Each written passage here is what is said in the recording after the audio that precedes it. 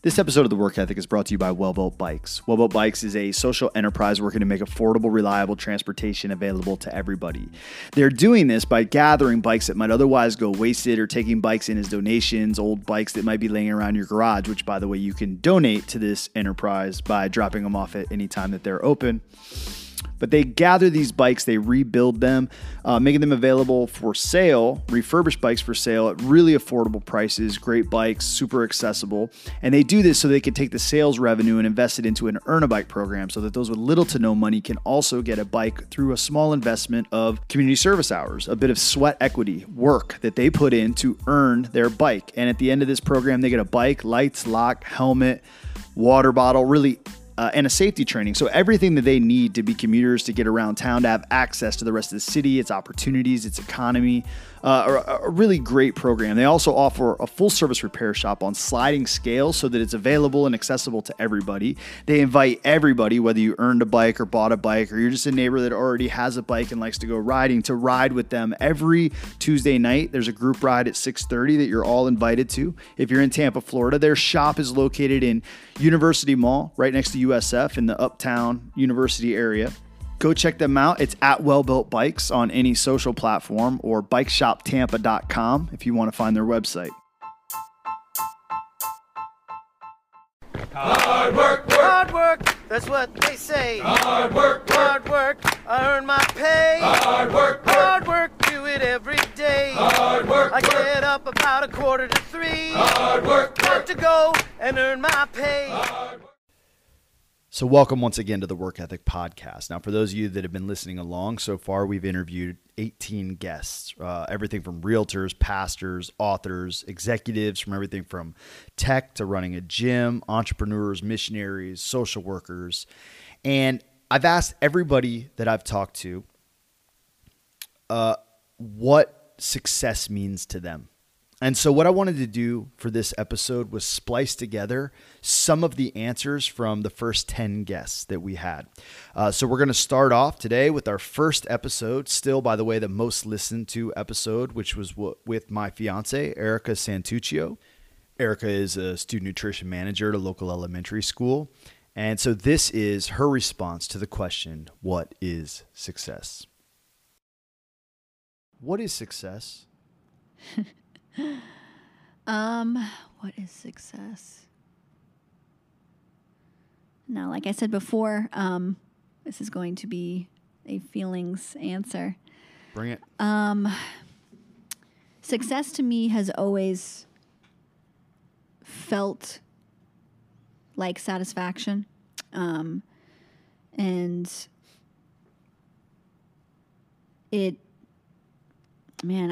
I don't know. It's I don't think I can define it in one sentence. It doesn't have to be one sentence. You can just talk. I more experience it. And I've talked to you about this before too.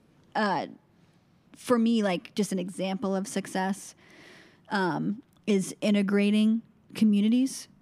So a lot of the people that work for me make a very low wage and thus need extra support. And so one of the guys in the kitchen he had alluded to the fact that they don't have a lot of money, and do I know anybody who could potentially have a car? Do I know anybody who has like food stamps or anything like that? And so what I did was I told him, I said, hey, we have a free market every Monday. Just come by and grab some food. And he was hesitant at first. He didn't come that first week. Mm-hmm. He came the second week, and he came with his wife. And they grabbed, a bunch of groceries. They have like a little baby that lives with them, their granddaughter, and their daughter and the boyfriend, I believe. And it's a big household and with a small income, right? And it was so simple. I mean, he comes at less now, but his wife comes every single week. Yeah. And to me, that feels like success. I feel satisfied. And I know that it's so simple, and it's not really like this remarkable story of like, beautiful though. But it just feels right. It feels good. And I know these are these aren't elaborate words, good and right. No, well, they're the deepest words, really. Yeah, and it's good, right, true. Like they're a a need was voiced. I have a resource. I met the need with that resource, and thus like strengthen the bond that we have relationally as employee and employer.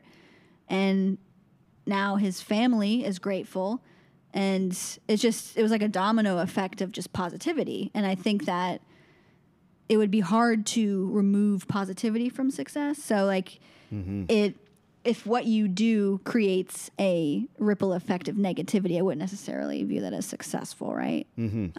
So part of this was like the end result was positive. It met a need, and it strengthened a relationship. Just feels like success. And I'm satisfied in the fact that we were able to do that. No, that's a very good answer. I dig it. Up next, we're going to hear an answer from my good friend John Sanders from episode 2. What is success? Ooh, wow, that's a really good question. And so my first gut reaction was to define success by what it's not. Okay. And so I don't think it's money. Though you need money to survive and get by. So it's like but like success doesn't equal money doesn't equal success. Yeah, and so you could say I started a business and I sold it for millions, and that was it. Like I set out to do a thing and I completed a goal, and that was successful. So you could do that, but I guess I'd be more interested in a successful life, and I think that's built around relationships primarily. I think that's built around morality. Like, did you live a good life? Can I be a successful father? Can I do more good than damage to my kids? And so I think I guess like work. I mean, because so we're using that word, and it can mean a lot of different things, and I guess everyone could define that differently, but what I'm interested in is like I said, is a successful life. And so can I do life well? Can I be, a valuable person to the people I'm in contact with? I think that's success. And it doesn't really matter, what kind of car you drive, or, what kind of house you own, or, none of that's really important. And, I think it's to be successful is to live a good life, be dependable, be responsible.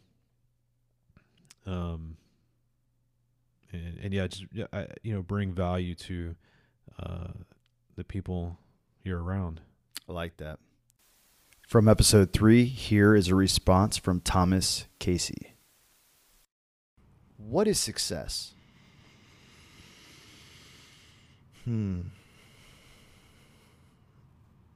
Success to me is being able to love people in many different contexts and enjoy doing it. Not necessarily enjoy all of it, but at some like guttural, instinctual level, have purpose behind what you're doing and why you're doing it. And being able to do that, or do something like that, is what I believe anyone's definition of success, I guess, could boil down to. Maybe that's too broad of a stroke. Maybe I shouldn't say anyone's definition, but really, sure, at the end of the day, I think that the people who are most successful would say that they're probably successful because at some level they enjoy doing what they want to do, and they're trying to bring value to people around them. I love it. Next, we're going to hear from Phil and Marcia Reed, who work with Voice of Calvary Ministries in Jackson, Mississippi. What is success? Well, I don't know. I think it goes back to, I think there's a worldly definition of it, and that is prosperity and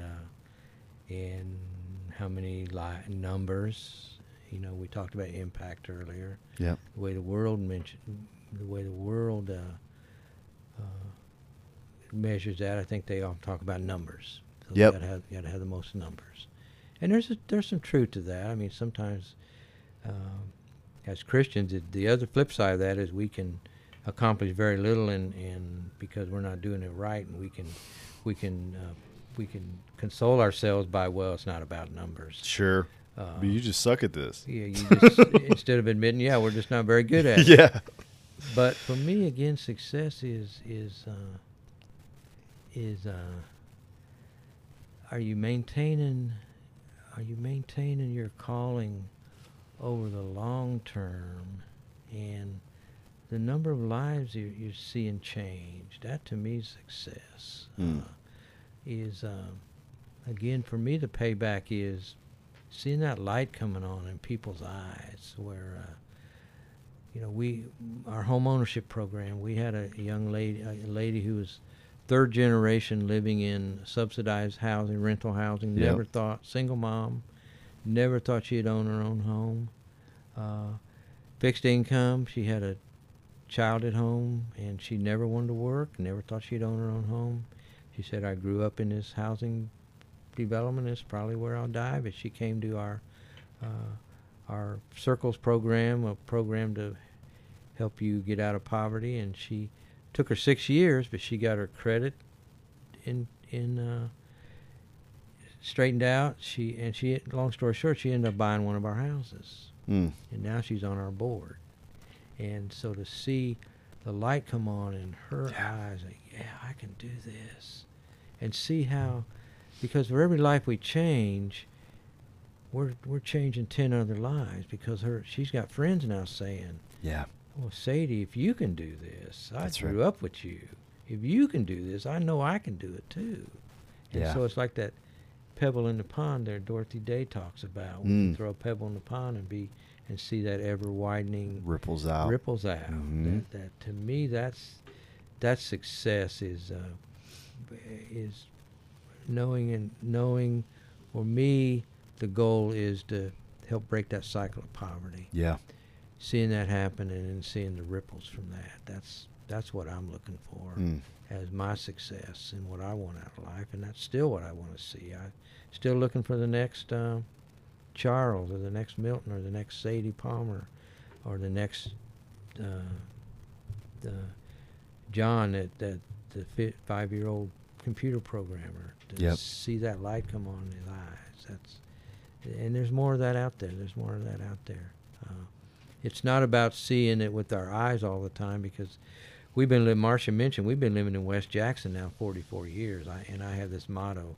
And West Jackson is the place that decades ago people started leaving. It's our inner city. But I had this motto God laid on my heart years ago: West is best. Mm-hmm.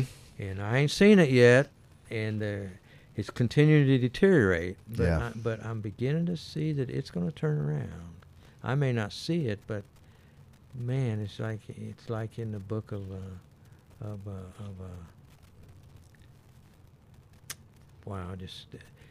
Ezekiel. No. Anyway, it's about God saying to this prophet, "Go and buy this house and pay the full price for it," when it was already being occupied by a foreign army. Mm-hmm. And he said, I think it's Nehemiah, and he said, do that, because once again houses are going to be bought and fields are going to be sold in this land. And so he went and paid the full price for it, even though it was a bad investment, because of God said, I'm going to rebuild this community. And so that's the long term I'm trying to have for West Jackson. It's going to happen.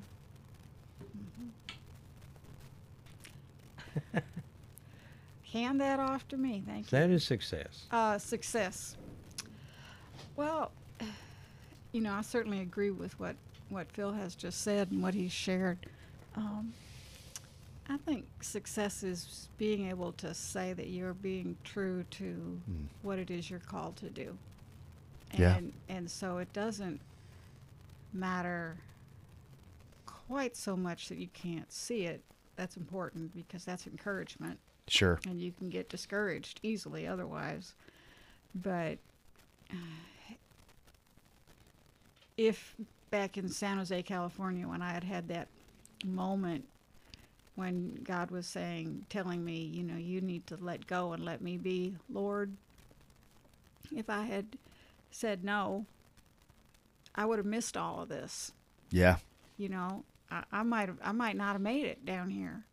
And I would have missed all of this, and I'm thankful.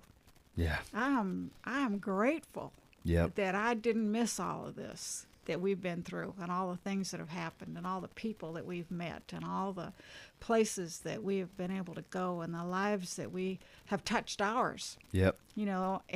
And so success is being able to say, I've tried really hard to do what God has asked me to do, and I am going to continue to try to do that for my whole life. And whatever that means, wherever that takes me, I want to be willing to do that. And, we say, well, we're retired now. We've got family that wants us to go do certain things and go places and be closer to them. Or I don't know what that is going to mean exactly in terms of even living in West Jackson until we die. Yeah. We laughingly say that people have said for years that that we wouldn't stay. Everybody else leaves. We're not going to stay. Well, after 44 years, we're still there. They can't really say that, but we say, well, if we die in West Jackson, they're going to say, well, I knew they were going to leave. At some point, it's true. I knew they were going to leave. And so some of that is bondage, I mean, really, it makes it hard to make a choice. Yeah. And what we decided early on was that we wouldn't leave because of fear or anger or hurt or disappointment. We would only leave because we felt God calling us somewhere else. So there was another place that he wanted us to go do the same basic thing that we had been doing and have been doing all along. And that may happen. We may now feel that call or get that call to go do something a little different in a little different place. Yeah. We don't know for sure what that's going to be, but success is being true to that, what he's called us to do. Thank you all so much for taking some time to talk with me, but thank you more for the life you've led, the leadership and the model. So Phil, you had said there was, referencing, I think, the woman that bought her house that's now on your board. You said, well, it's like the ripples in a pond, or it has an effect because of the people that see it and say, well, if you could do that, I could do it. And, it's really like demonstrably true. The great example, and I repeated it a lot, but it was the 4-minute mile, right? When it was thought to be impossible for people until someone did it, and then people just started doing it right and left until it became the standard, right? And very similarly, like I hadn't seen anyone succeed, or I hadn't seen anyone get out of this circumstance or this generational poverty or this loop, and yet as people have some victory and some success and the people around them see that, it's a source of hope. It's a model of how it's done, and it does replicate. And so you're like, for every one, it's 10, it's 20. It's because then what are those 10? And in that way, it's incalculable. The impact that the two of you in your relationship have had in this world and in your city, it's incalculable, right? And thank you so much for your life and your dedication, your faithfulness to that thing that you were created for, the work that you've put in over all these years, for staying true. And I'm excited about this conversation and for people to hear a bit of your story. There's a million things I wish we would have had time to get into. I mean, there's probably more left out than we got to, but my hope is that even the model that you are in just sharing your stories now will echo again, that, you know, even as I talk to you, is like, I want to be like you. I look forward to looking back over my life and saying, yeah, 30 years, 40 years, 50 years, been faithful, and can see the fruit over that long haul. And I'm grateful for models and examples like you. Thank you for your life. Thank you for this time. And I just pray that this would be another stone in the pond that would ripple out as folks hear your story and hopefully embrace that ethos. Go ahead.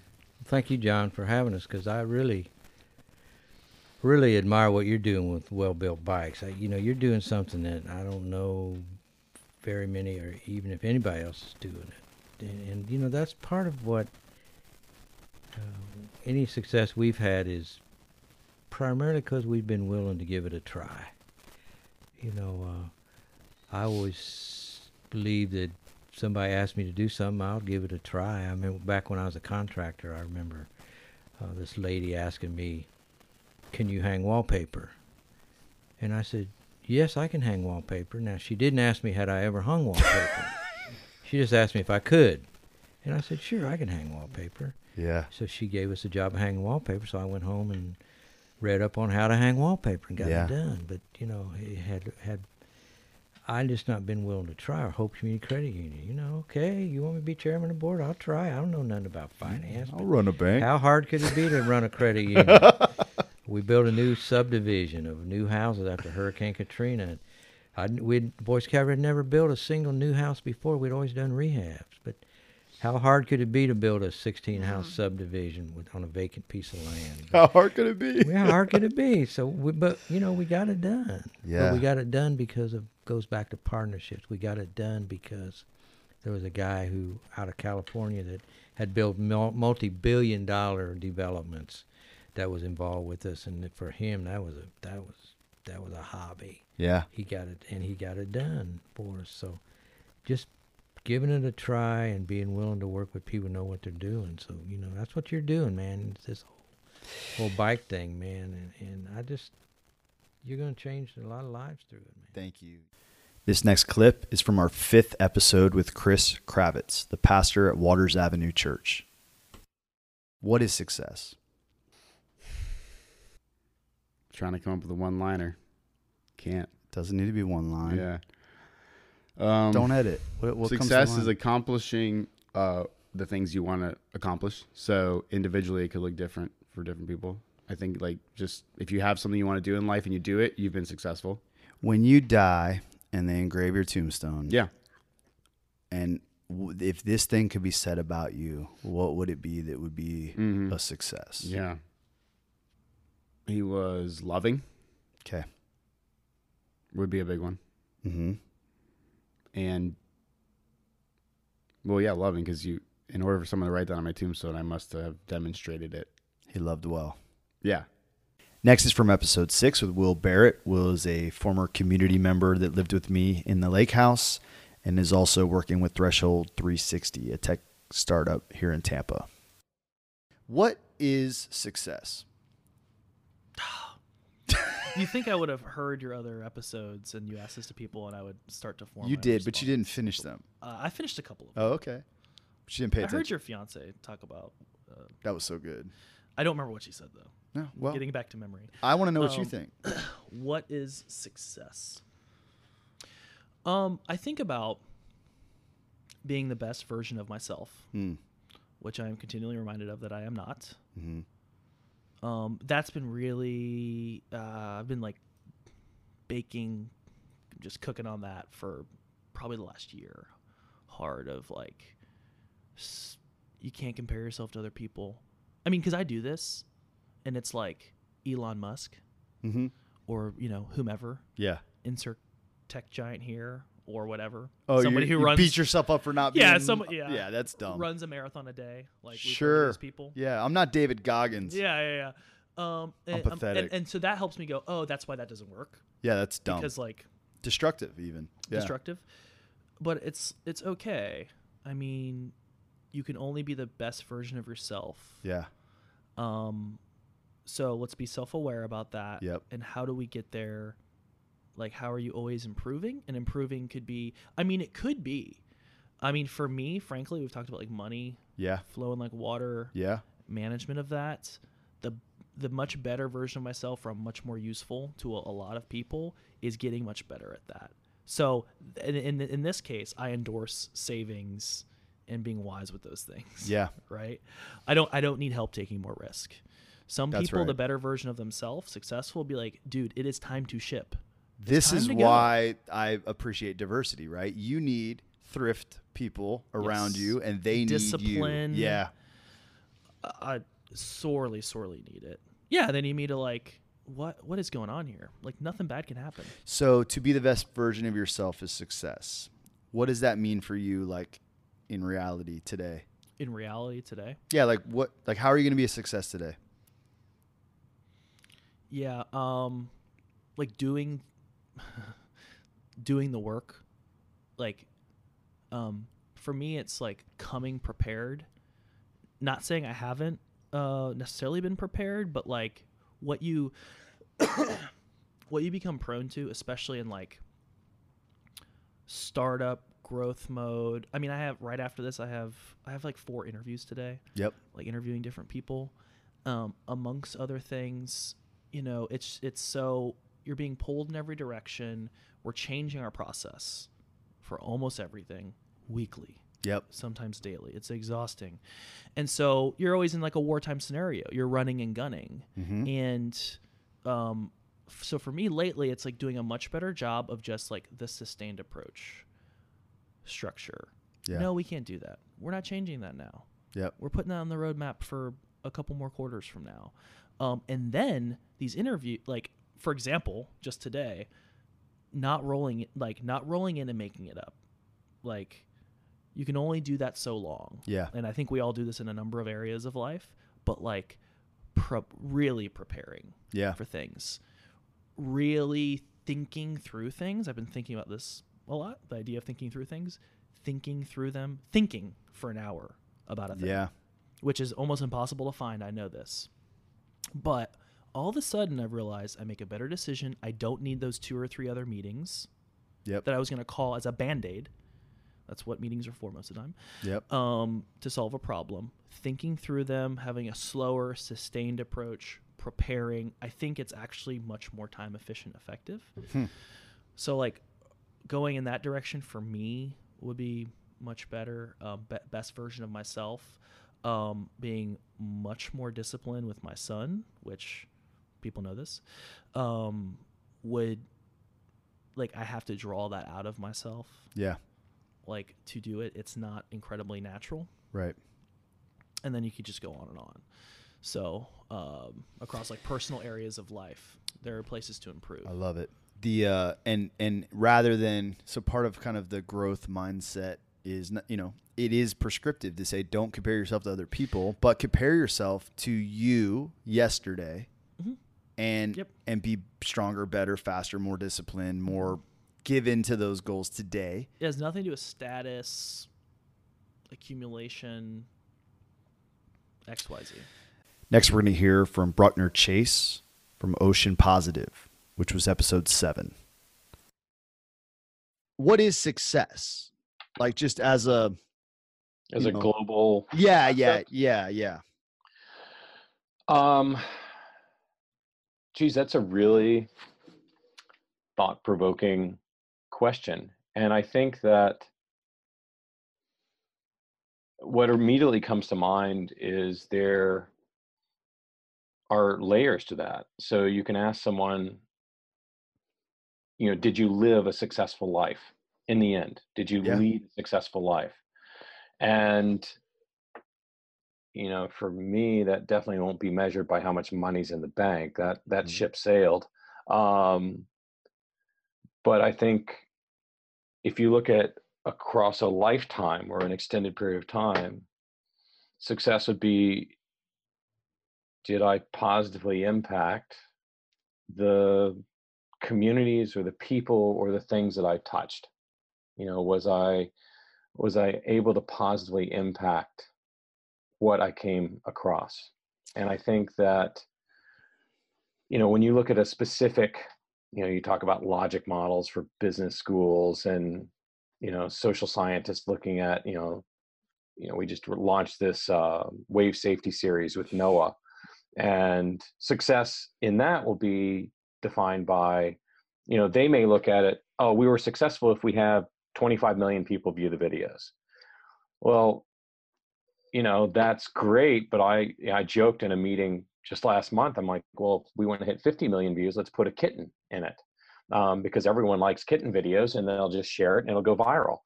But really, if you're putting out a film series about protecting people from drowning and being safe in around the ocean, success is, did we change one person's behavior and they lived? But is it one person, or is it 10 people or 100?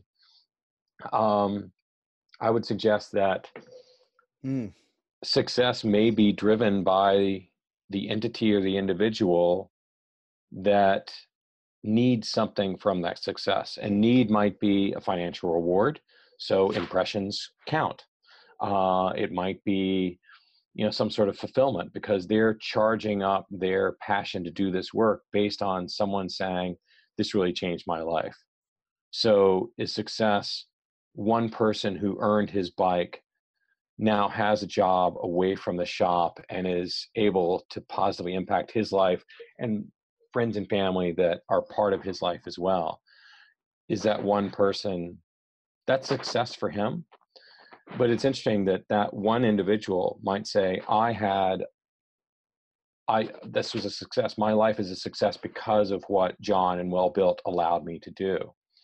But while he would say that is the ultimate success, it changed my life, is that one person's ultimate success enough to say Well Built is successful? Does that make sense? Oh yeah, it makes perfect sense. And I think a lot about this question. So it makes it worthwhile. To me, I kind of think of, I often think of like getting out of this tool everything that can be gotten out of it. That's maybe one way of thinking about success, right? Is kind of like, what do I have in, like, actualizing potential, maybe something like that. Wow, you turned that back a little bit. So also, I guess it's a success. It's funny. So I've worked with folks on the streets for a long time, and I have been resolutely not uninterested, but like results and fruit cannot be central. Now, it's funny because if you try to fundraise, it's central, or if you need to be, you know, and honestly, looking at results matters, because it could just be you're doing this very poorly, right? But for me, you know, there was a guy, I'll tell you a story. There was a man that he lived on the streets. He was very large, heavy man. He had been on the streets for some time. He had some kind of personality, like, he was a smart dude, a good dude, but maybe had some personality traits that made him a little abrasive at times, you know, and he didn't maybe say play well with others all the time. And so he was socially isolated, as a lot of folks on the streets are, and had some struggles. And so the Well and the work that the Well is doing grew out of a little community called the Lake House. And I talked a bunch of dudes into living together and just saying, hey, we got a house we should share. Like, there's a bathroom, a shower. And so we started opening our doors to people. And this guy was one of those people. And we got to know him over the years, and we walked with him and really knew his story. And he actually stayed with us for a little while, was sleeping on our couch. And he introduced us to a few other people on the streets that we got really close to. A few of them moved in with us, actually. And I just saw this guy last week, and it had been a while. I hadn't seen him in a while. He's a taxi driver now. But he was, at the time, there was some Voc rehab money or grant that he was going to be able to get some training. And he's like, look, I'm physically like, I'm large, but I can drive. And so he went to trucker school and got a CDL, started becoming a trucker or whatever. But that story actually doesn't, like, it's not some great success story with air quotes, like the way that, and now he's doing whatever. And it's like, no, he's still struggling. And I think, even in the cab, I'm not sure he has a place to go when he clocks out. I think he stays in the cab, and he has struggled at times, and it wasn't a great success. But when I reflected on the story and my own assessment of our work, I was like, because along the way, like, I think someone asked, like, is this a success story? And I was like, it was a success story when we became friends. That was it. Like it's weird, but my measure of success in those interactions was friendship. It's like, yeah, we have mutual respect. There's no project here. Like, it doesn't matter if he gets on his feet or not, but like, there's a deep relational component to this, which is why even after years, like, we just reconnected the other night, but it was, hey, old friend, like, what's up? Let's catch up. Let's, grab dinner. And yeah, he still struggles. And I think will forever, possibly. And I respect, he keeps getting up. He keeps trying. He keeps working at it, I don't know if this is directly answering your question, but it is a way in which I go, no, like, it's an odd way, but like, there is something about relationship success is related to your aims, right? So like, I can't fix anyone's life. I can't fix my own life. I could just try really hard and try to be good and try to be loving and walk with folks. Right. So I often define what we do as walking with people or riding bikes with people. And I've heard you refer to that. And I think that it's been interesting for me, because you asked me when this changed, when I switched. Monterey Bay was 2010 when I did that. So that's, roughly 9 years of completely reinventing my life and what I do. And I think I spent a professional career for decades working for publicly traded billion-dollar companies where success was pretty well defined. It's bottom line. This is the bottom line. And I don't remember in many of those years, many people going, well, how do you feel about this new store? How do you feel about our sales this month or this week? They didn't care. And I think that I'm facing a high school reunion in a month. And I have a lot of classmates that, live on a golf course, and they have a lot of measures of success. And most of them, I don't know. I can't speak to whether they're happy, fulfilled, don't know. But if you just look at bank accounts and stuff, then for most people, that's successful. And I know that I always struggle when I go back to that environment, that I question myself, going, I'm not successful. I can't afford to go to dinner where you're going, much less, have some of that. And I think that that's another kryptonite thing with me, that I'm like, what does success look like? Because, I also had it, my family also kind of, that was important. That was the environment I was kind of put in, that you're going to be a doctor or a lawyer and you're going to do this, this, and this. And I am way off the path on that one. And yet it's interesting because I've had a couple of friends reach out to me recently, and they go, I've been doing this, I've been making this kind of money, and I don't feel I'm worth anything. Yep. And I'm going, okay, so now what I need to do is, as I get older, find this balance between, I don't want to feel like I'm not worth anything, but I also have the reality of, I need to be secure. I need to be able to take care of myself and put food and, so the friendship starts there, but having a vehicle to drive and earn a living, having a roof or a shower or fresh Yep. water to drink, whatever it might be. It matters. Yeah. So the friendship is a success, but then in day-to-day life, you need to not die because you died from exposure because you didn't have a place to go to get warm, or you didn't have food or medical treatment or access to that I don't know if we could really definitively answer success is this one thing, unless right. it's the ability to fulfill the need that is most important at that moment.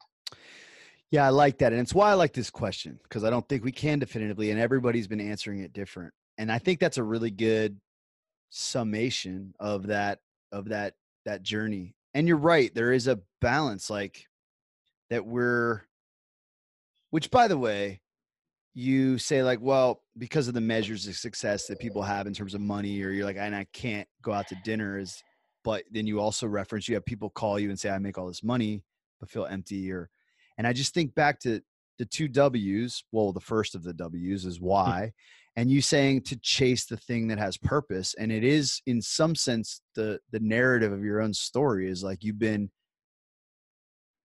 whether given to or captivated by some sort of a calling and purpose toward what you've given your life to. And it wasn't being a doctor or having a lot of money, or, it's, and in the end, you hold like someone with a lot of money, calling someone without a lot of money, saying, how is it that you have meaning and purpose, that you're thriving, though you can't go to dinner or whatever? I can do whatever I want. And this was my experience. This was a huge pivot point for me. So you referenced that point in time for you. I was already kind of like, I had come to a place where I wanted to learn. I had come to a conviction. I need to learn from the poor, that there's a wealth, what I've called the wealth of the poor, that I need to learn from. I had like seen glimpses of it. And I figured out a way through an organization that I was a part of and working with to get some time in the slums of Manila in the Philippines. And I remember going there and sleeping in these slums with the host family that had me there. And it, it's not like I was young. It's not like I have anything like comparatively in our society, right? Just poor college student. Mm-hmm. However, in this part of the world, it's very clear. Like I have everything. I have absolutely everything. I got a roof over my head, running water, air conditioning. Like it's incredible the wealth that we live in and take for granted. And yet I had this overwhelming sense of jealousy while I was there, that I was like, I've never known joy like this, like I see. I've never known connectedness and community like I'm encountering here. I've never seen hospitality like I'm encountering here. And I would say that all of my life and convictions around community, grace, hospitality, innovation, repurposing what we otherwise consider waste, because that's what the innovative use of what I would call trash was one of the things that like I couldn't shake. And when I left that place, I was like, how is it that I can be in like a place where I have comparatively everything and am overwhelmed with jealousy?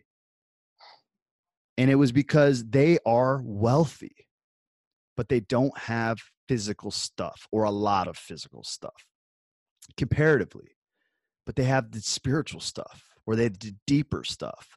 And I, in some sense, that was a moment in time where everything changed for me when I came home. And it's how I ended up moving into a community with a bunch of people. I said, well, over there, they all live in one house. So come on in, y'all. Let's all live together, and we started transforming and changing our minds about what we were using. And it was for me a trajectory shift where it was like, I want to live and walk with the poor. I want to learn to share. I want to know community and ingenuity and stop wasting so much. And it's weird, but like there's ways in which, I don't know, that wealth, it isn't the things that we're pointing to. It isn't the ability to go buy dinner. And it is the reason that someone might call you and say, hey, tell me about what you have that isn't what I have. And I want to circle back. I know we're coming up on the end of time here. Have you ever read Man's Search for Meaning? No, I don't think so. I think you've mentioned this once before, but I don't think I have. It's an important book to me, but Viktor Frankl was a Yes, you did tell me about this. I actually, yeah, I have not read it, but yeah, I remember you mentioning this before. So throw it on the list. But he lived in 4 concentration camps, and one of the, just like a central reflection, he's like, look, in the concentration camps, there was a lot of people that were brought in. They were good Jews, good neighbors, just decent folks. But then they were put into these extreme circumstances, and you saw some people turn into the devil and some people turn into like angels. And he became fascinated with the question of what it was that differentiated, like why? Because some people became like you were in the first swim, bitter, resentful, angry, and would do whatever it took to survive, became ugly. And then other people became selfless and grateful and giving, holy even. Something like an encounter with God. He said he would witness like angelic presence among these people. He's like, but when they came in, they were like just like anyone else, all of them. There's nothing special about any of these people necessarily. Right. But it was revealed by the circumstances. And so he developed this whole therapy in psychiatry called logotherapy, but it was like in Man's Search for Meaning is that it's the therapy that is meaning and purpose.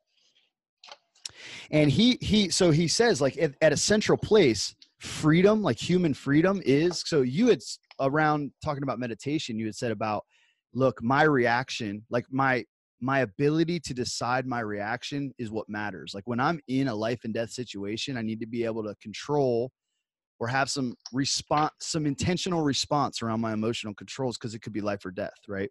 But the same thing could be true in a social setting. The same thing could be true when you're on stage. And and he actually would say like so this is a kind of a quote, I'm probably not exactly right. The last bastion of human freedom is the capacity to respond. He's like, you can be totally captive and put in a cage, but no one can take from you the capacity to respond. Like what you do in any circumstance is always within your control. And that, and I just think like around something like, even as you share about meaning and purpose and how that's guided you through life rather than a pursuit of wealth or the bottom line, and the pursuit of something good and holy or holistic in the world, and your own developing of your own capacity to determine your own response. It seems like that's been a really meaningful and worthwhile pursuit. And I think that you doing that has been a model to me and those that have the privilege of knowing you. Thank you for that. And then I guess to like, I know we got to come to wrap up. I want to ask you, I don't know if you have any thoughts or want to respond to that in any way. And then also just anything that you want to like let people know you're working on or that they should look up or find. I don't, you know, it's not like there's a million people listening to this, but who knows in time, right? Right. I think that I don't want to say much because I don't want to take away from the note that I just made, which is the capacity to respond. You know, I'm dealing with some health issues with my wife, and it changes what's important. Yeah, that's right. So what does success look like at the end of this week? For her to not be in pain would be success. Yep. And that's not really a success that I can do much to achieve. And I think that if we wrap up with the capacity to respond and then make the next choice from whatever might be there, social, physical, sport, job, capacity to respond.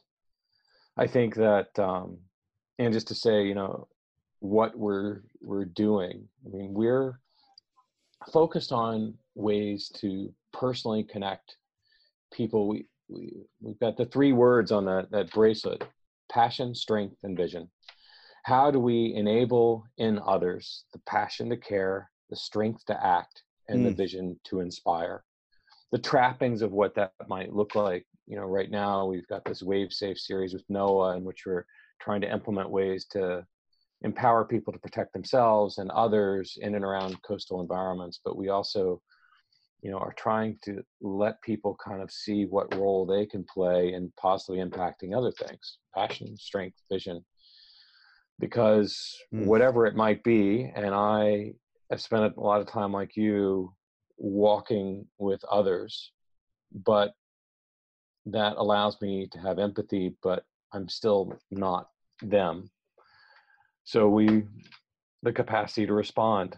And I think sharing that and then giving people the knowledge and means to match up with their desire to shape how they respond, and give them opportunities to drive a cab or to ride a bike to a job or to feel fulfilled, even if they might be making $500,000 a year and something's missing, because that person's suffering.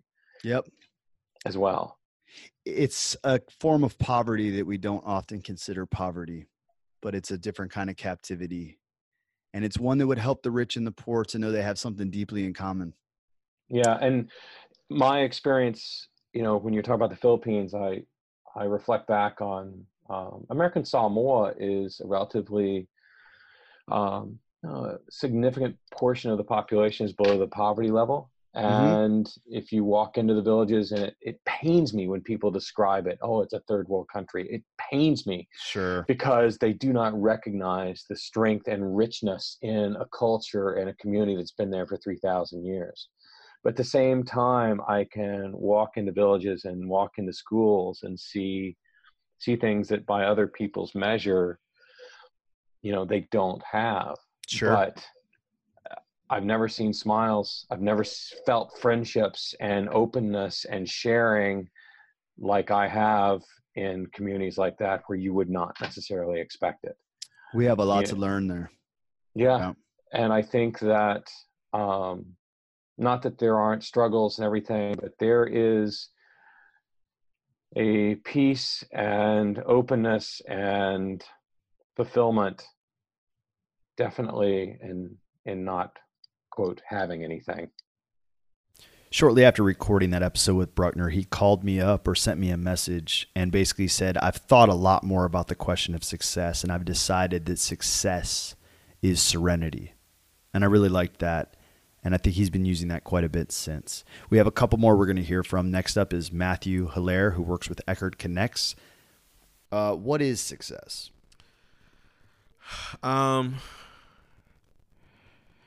Very, very difficult question in some areas, but I think one thing that success is not just you. It could include you, but I do think success is eternal. It's something that's timeless. Success does include and bring a genuine joy, for sure. That those are more the effects of success, for sure. But that's a hard one. If I make it relative to me, I would say success is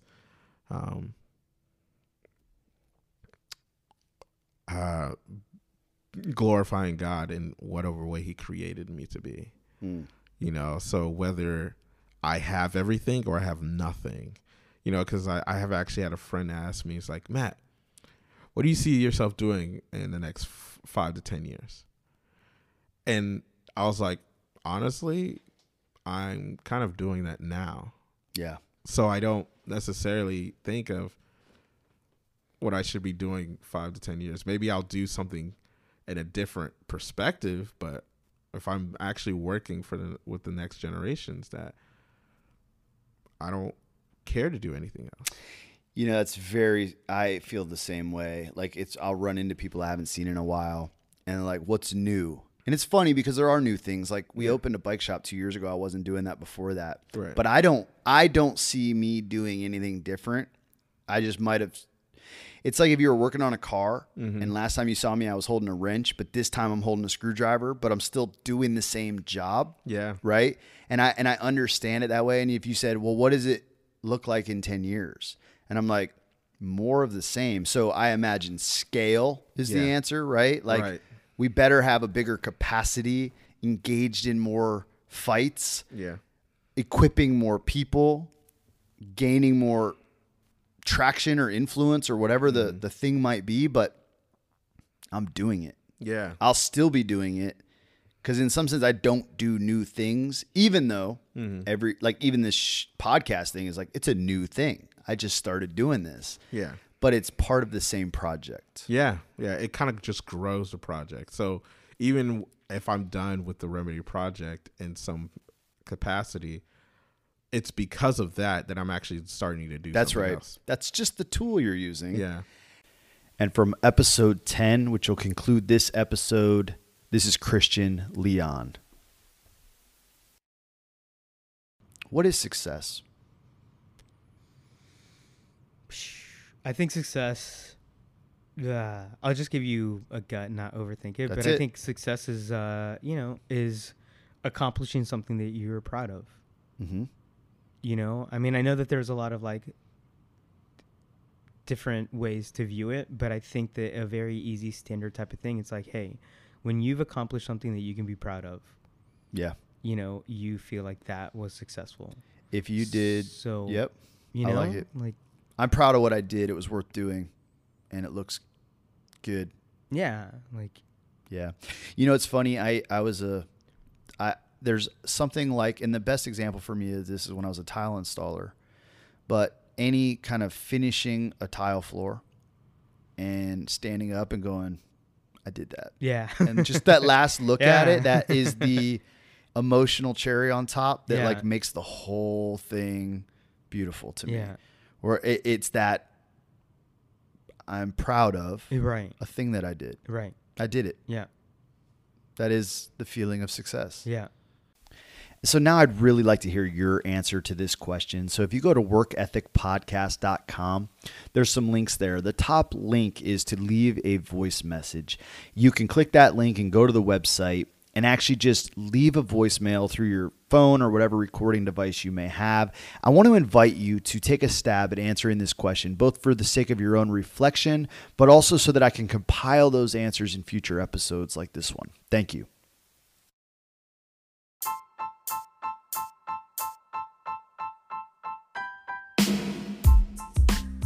Hey, real quick before you go, I want to invite you to join the conversation. One of the first comments that was left on one of the first episodes was somebody saying that they wanted to join in the conversation the entire time. And I've heard that from a few of you, and I really want to invite you to do that. So if you go to workethicpodcast.com, there is a link to join the conversation where you can click that link and chime in, maybe answer what success is to you, what's your earliest memory of work, your own experience of what triggers flow state, or your own understanding of grit. But I want to invite you to join the conversation. I would also like to invite you to help grow this conversation and this podcast and show. So if you would, please share, please subscribe, please leave feedback on the show, rate it, comment on socials. And then if you would, please consider supporting the cost, the expense that this show is becoming, and also kind of my own work with the podcast and with the Well and Wellbuilt Bikes. And you can do that by going to patreon.com/theworkethic, or there's also a link at workethicpodcast.com.